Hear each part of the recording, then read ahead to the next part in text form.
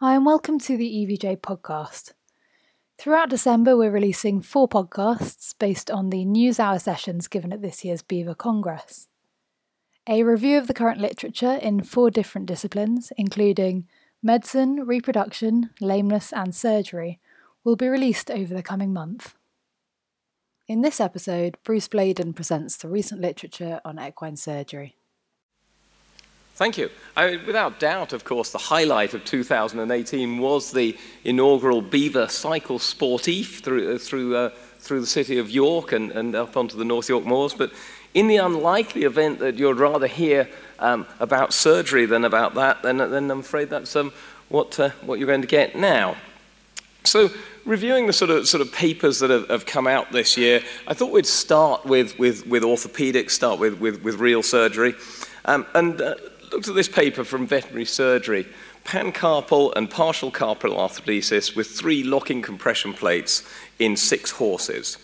Carpal arthrodesis obviously is a salvage procedure for cases with multiple carpal fractures and usually with carpal collapse and angular limb deformities and axial instability of the limb.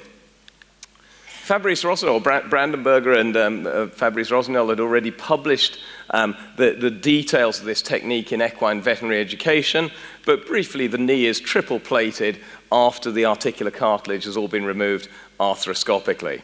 And the essence is to use short plates which end in the metaphysis or even the epiphysis of the radius and the proximal metacarpus, rather than longer plates which might end in the mid-diaphyseal region. And this is done minimally invasively, so the plates are tunneled subcutaneously, and then little stab incisions are made over the palpable holes in the plates just to put the screws in those spots. And the procedure can either be done as a pancarpal arthrodesis, just taking out both knee joints completely, or partial carpal arthrodesis, either taking out the antebrachiocarpal joint or the carpometacarpal and the midcarpal joint. I've had a go at this. I can tell you it is a big job. The surgery times in the paper are between 3 and 4 hours of these cases. And remember, there's quite a bit of preparation time as well, intravenous perfusions beforehand and putting a cast on and such like. So it is a long-term procedure. But nevertheless, the results the authors found were good. All 6 of the horses were pasture sound. And 1 horse with arthrodesis of the middle carpal joint only was actually in light ridden exercise, so some quite encouraging results. There have been quite a lot of papers in recent times looking at risk factors for racing injuries and fractures. So this was quite an interesting alternative, actually starting to look at kick injuries rather than the more usual sort of spontaneous type stress fractures that we see. This is from Zurich, this paper, 1,845 horses with fractures over a 25-year period. Now, just to save you doing the maths, I've done it for you. That is 1.5 horses every week coming in with a fracture. So that is a fairly healthy case supply. The cause was known in 1,144 of these cases, and a kick was the commonest cause of the fracture in 499 cases. Again, the slightly unsolved thing about this is if they were getting 1.5 horses in every week, is why they didn't wait another 3 or 4 days and go for the 500 cases, but still.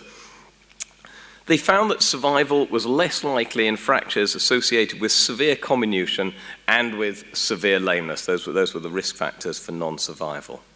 And for long bone fractures, survival was less likely when the fracture was open, but not with the shorter bones. Survival less likely with fractures of the femur, the middle phalanx, the proximal phalanx. Up to this end, the more likely survival, fractures of the head, fractures of the splint bones. I think we know these all do well. I was very surprised they were getting good results with fractures of the proximal sesamoid bones, knowing how easily they can move on to osteomyelitis and septic tendon sheaths and such like. So moving away from orthopedics, castration, commonest procedure performed in the horse, but actually quite a bit of stuff published on castration this year. First paper from Abbas et al., local local mepivacaine before castration of horses under medetomidine isoflurane balanced anesthesia is effective to reduce perioperative nociception and cytokine release. So this was obviously castration done under general anesthetic, and divided into two groups, those in blue treated with mepivacaine and those in red with no mepivacaine. And they used scoring systems to evaluate the pain. This one is the Utrecht University Scale for Composite Pain Assessment. This one is, they used two of them were the face-based systems. This one's the Utrecht University Scale for Facial Assessment of Pain. And you can see that those horses treated with local anesthetic showed significantly less post-operative pain after surgery, so 4, 8, and 24 hours after surgery, less evidence of pain. And then this is with the horse grimace scale, and the same thing, less pain after surgery. They also looked at cytokine levels, interleukin-6 in red with no local anesthetic, and in blue with local anesthetic. I think this paper was quite nice in that it was absolutely conclusive. There was no sort of other way to interpret the results. Local anesthesia of the testes should be used during castration under general anesthesia. They were just injecting local anesthetic straight into the testes as a simple thing to do, and it does reduce post-operative pain and inflammation. While we think of castration, this was a nice paper, Prevalence of Complications Associated with the Use of the Henderson Equine Castrating Instrument. That's Hinton et al.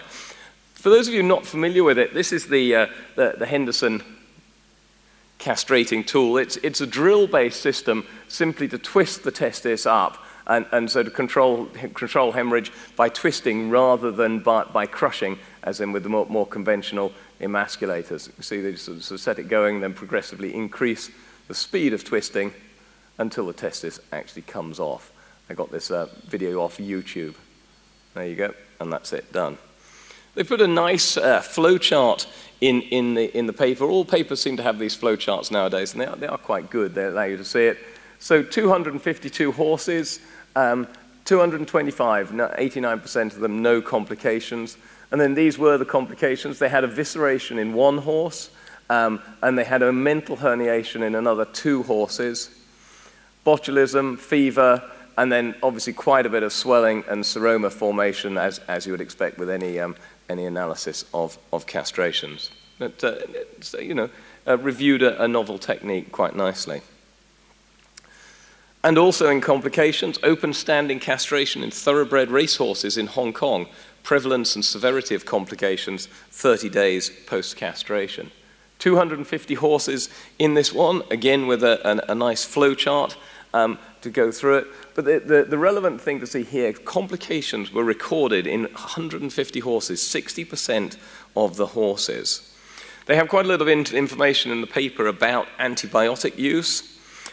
They found sensitivity testing showed that bacteria cultured were resistant to oxytetracyclines in 90% of them, metronidazole, similarly nearly 90%, TMPS over 80%, and penicillin over 70%, and nearly half of them were resistant to gentamicin as well.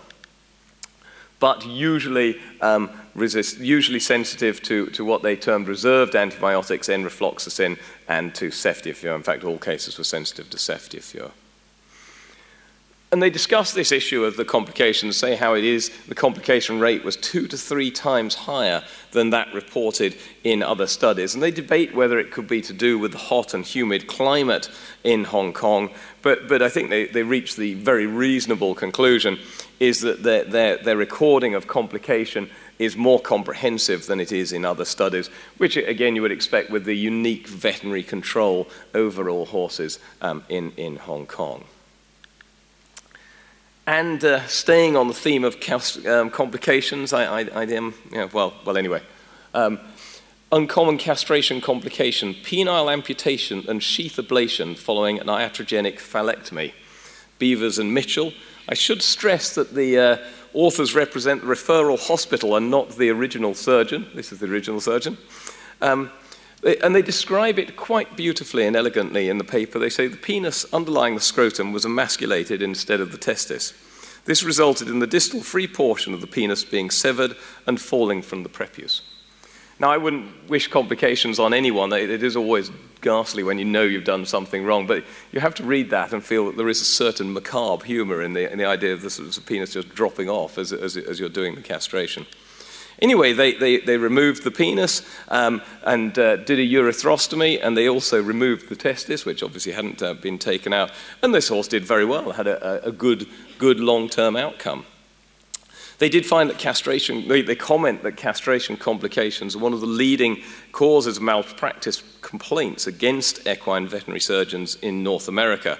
And I did speak to the VDS quickly, and they said that, you know, they do get castration complications, but about 50% of the claims in the UK are about pre-purchase examinations, vettings, and about 3% of their claims are to do with castration. Moving on to upper airway, outcomes after medical and surgical interventions in horses with temporohyoid osteoarthropathy. Temporohyoid osteoarthropathy is one of my favorite conditions. This is why this paper is in. They had 77 horses. 20 of them were treated by medical management, 35 of them treated by ceratohyoidectomy. And they found good results. 65% returned to exercise following ceratohyoidectomy, and only 12% following medical management. Medical therapy compared to ceratohyoidectomy was significantly associated with non-survival. So I think confirmed what we knew, that this is an effective and useful and beneficial surgery in this condition. And guttural pouch mycosis, salpingopharyngeal fistula as a treatment for guttural pouch mycosis in 7 horses, Watkins and Parenti. Now, this was for horses with guttural pouch mycosis, but not with hemorrhage. So this wasn't sort of actively bleeding horses. This was when it was diagnosed as dysphagia or nasal discharge or such like.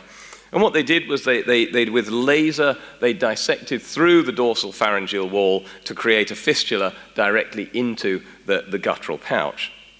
And their reasoning was that they said it might change the local atmospheric environment and therefore prohibit further fungal growth. And they observed resolution of nasal discharge in all horses, 10 to 30 days for the 4 horses that had nasal discharge. And when they rescoped them, they found resolution of the fungal plaques in all horses at 1 to 6 months. So it did seem that it did work. One horse was euthanized because of persistent dysphagia, though it still had resolution of the fungal plaques. In vitro evaluation of the effect of a prototype dynamic laryngoplasty system on arytenoid abduction by Ben Ahern and others, published in Veterinary Surgery. Now, pacemaker studies of laryngeal abduction have been around for a long time. There's been all sorts of electrical things used to build the muscle up and such like, but none of them have progressed on into standard surgical practice. This is a more simpler mechanical model. It's a cadaver study. And what they did was place the balloon, or placed just a simple balloon between the suture threads and then expanded the balloon by injection with water. So I hope you can see this, that here's the balloon between these plastic discs. This is not opened, and there is the larynx not completely abducted. And then the balloon has been expanded to obviously push the sutures apart, and you can see that the larynx is now fully abducted. And the paper showed quite clearly that it did work, that the greater pressure did lead to increased abduction of the larynx. And their conclusion, which I think is absolutely valid, was these results support further evaluation of this device with a long-term goal of developing a means for post-operative selective alteration of arytenoid abduction in horses. And then modified first or second cervical nerve transplantation technique for the treatment of recurrent laryngeal neuropathy in horses, Fabrice Rossignol and others. So this obviously now is perhaps the search for a biological solution to this condition. Nerve implantation, neuromuscular pedicle grafting, and nerve anastomosis has been possible treatment options for many years, and Ian Fulton reviewed this very well back in, I think, 2003 this was. This technique involves taking the combined first and second cervical nerves, which innervate the omohyoideus muscle, pretty much through a standard tie-back approach. And the nerve is then tunneled through, there's the nerve, tunneled through the cricoarytenoideus dorsalis muscle. This is the cricopharyngeus muscle here. This is the dorsal aspect of the larynx. They tunnel the nerve through it. 17 horses, 11 out of 12 of them had electrical stimulation, which confirmed laryngeal re-innervation. 9 out of 14 had subsequent overground endoscopy, and the levels of RLN, the RLN grade, was improved in 9 of them, so most of them. But equally, the authors do say that only 7 out of 9 horses, 7 out of 9 were showing grade C abduction, so relatively disappointing abduction, 12 months after surgery. And their comments were that the overall arytenoid abduction was suboptimal, but it was expected to be equivalent to that of many horses after laryngoplasty, which again is a very fair point. We know that tiebacks do fail over time. And colic surgery. Cecal interception in the horse, ultrasonographic findings, and survival to hospital discharge of 60 cases. I thought this was a fabulous paper. I really enjoyed reading this, and this got my award for Paper of the Year. I thought, I know it's a very sought-after award. This one comes with a prize beyond monetary value, and yeah, I like this paper a lot. 60 horses compiled over 5 years. That's 1 a month with a cecal interception.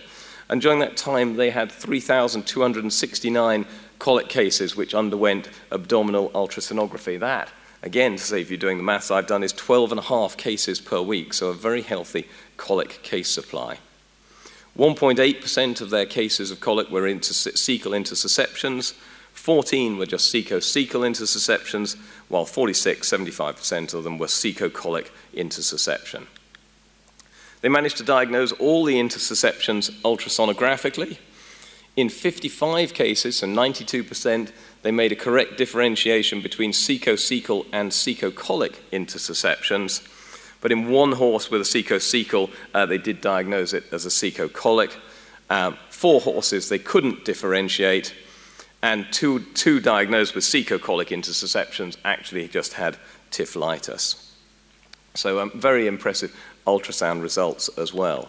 And then their results of surgery, 13 out of 38 horses, reduction was actually possible. And the same proportion, 34%, had to have the apex of the cecum removed. Only in 4 horses did they have to do this technique of opening the colon and resecting the cecum actually inside the colon. And 8 of them were subject to euthanasia, just straight off, were put down for economic grounds once they'd started surgery. Survival to discharge after simple surgery, so just reducing it or doing it, was 92%, so successful surgery there. Still quite successful if they just took off the end of the cecum, 84% success, but once we were getting into cutting into the colon, actually some less successful, 50% of those cases. Thomas van Bergen's paper, foramen epiploica mesh closure through a ventral midline laparotomy. I saw this has won an award for the best video to go with it. This paper is a step on from the author's work on laparoscopic studies and is an experimental study. So just experimental animals. They confirmed the mesh placement in laparotomy in 6 horses. And at post-mortem, 30 days later, all of the horses showed fibrous obliteration of the epiploic foramen with dense fibrous tissue. So it does seem to be very effective. You can put the mesh in during a laparotomy. It doesn't move, and it does obliterate the epiploic foramen. So the question we're left with, of course, is do you dare do it in a clinical case? Obviously, if you get infection on a mesh and you put it in that location in the abdomen, realistically, you're going to have a dead horse. So you know, sort of slightly high pressure thing to do. Non-strangulating intestinal infarctions associated with Strongylosis vulgaris. I suppose this is probably a medicine case, but anyway. Clinical presentation and treatment outcomes of 30 horses by Peel et al. This comes from Denmark. 30 cases of non-strangulating infarction. Here is the flow chart. 38, 8 of them were excluded for concurrent conditions. 30, they tried medical treatment in 9, completely unsuccessful, all of them dead. 21 of them went to surgery, 11 put down at the time because of the severity of the disease. 10 surgery went ahead, 9 of them having a resection, 1 just adhesiolysis. 7 of them died, leaving us with 3 that actually survived to discharge. The good news, though, was that if they did survive to discharge, they seemed to survive long term. So 10% success. Who about you is worried about a future without effective anthelmintics, eh? Which nicely brings me on to the last one to mention, infections caused by multi-drug-resistant bacteria in an equine hospital. This is from Zurich, Van Spijk et al. 110 infections caused by 158 multiple drug-resistant isolates were diagnosed. Most of the infections were post-procedural, including incisional infections, 70% of them, 25% on various implants, and 6% were phlebitis. Many bacteria were identified. The commonest were E. coli and Staphylococcus aureus.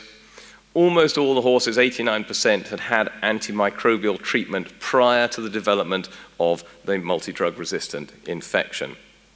And the mortality rate of all horses with infections caused by multi-drug-resistant isolates was 20%, so significant cause of mortality. So again, those of us worried about the anthelmintics can also worry about our future with no antibiotics. And finally, to mention, this is a editorial by David Rendell and Stephen Page, a very good authoritative article about antimicrobial resistance in companion animals. Thank you.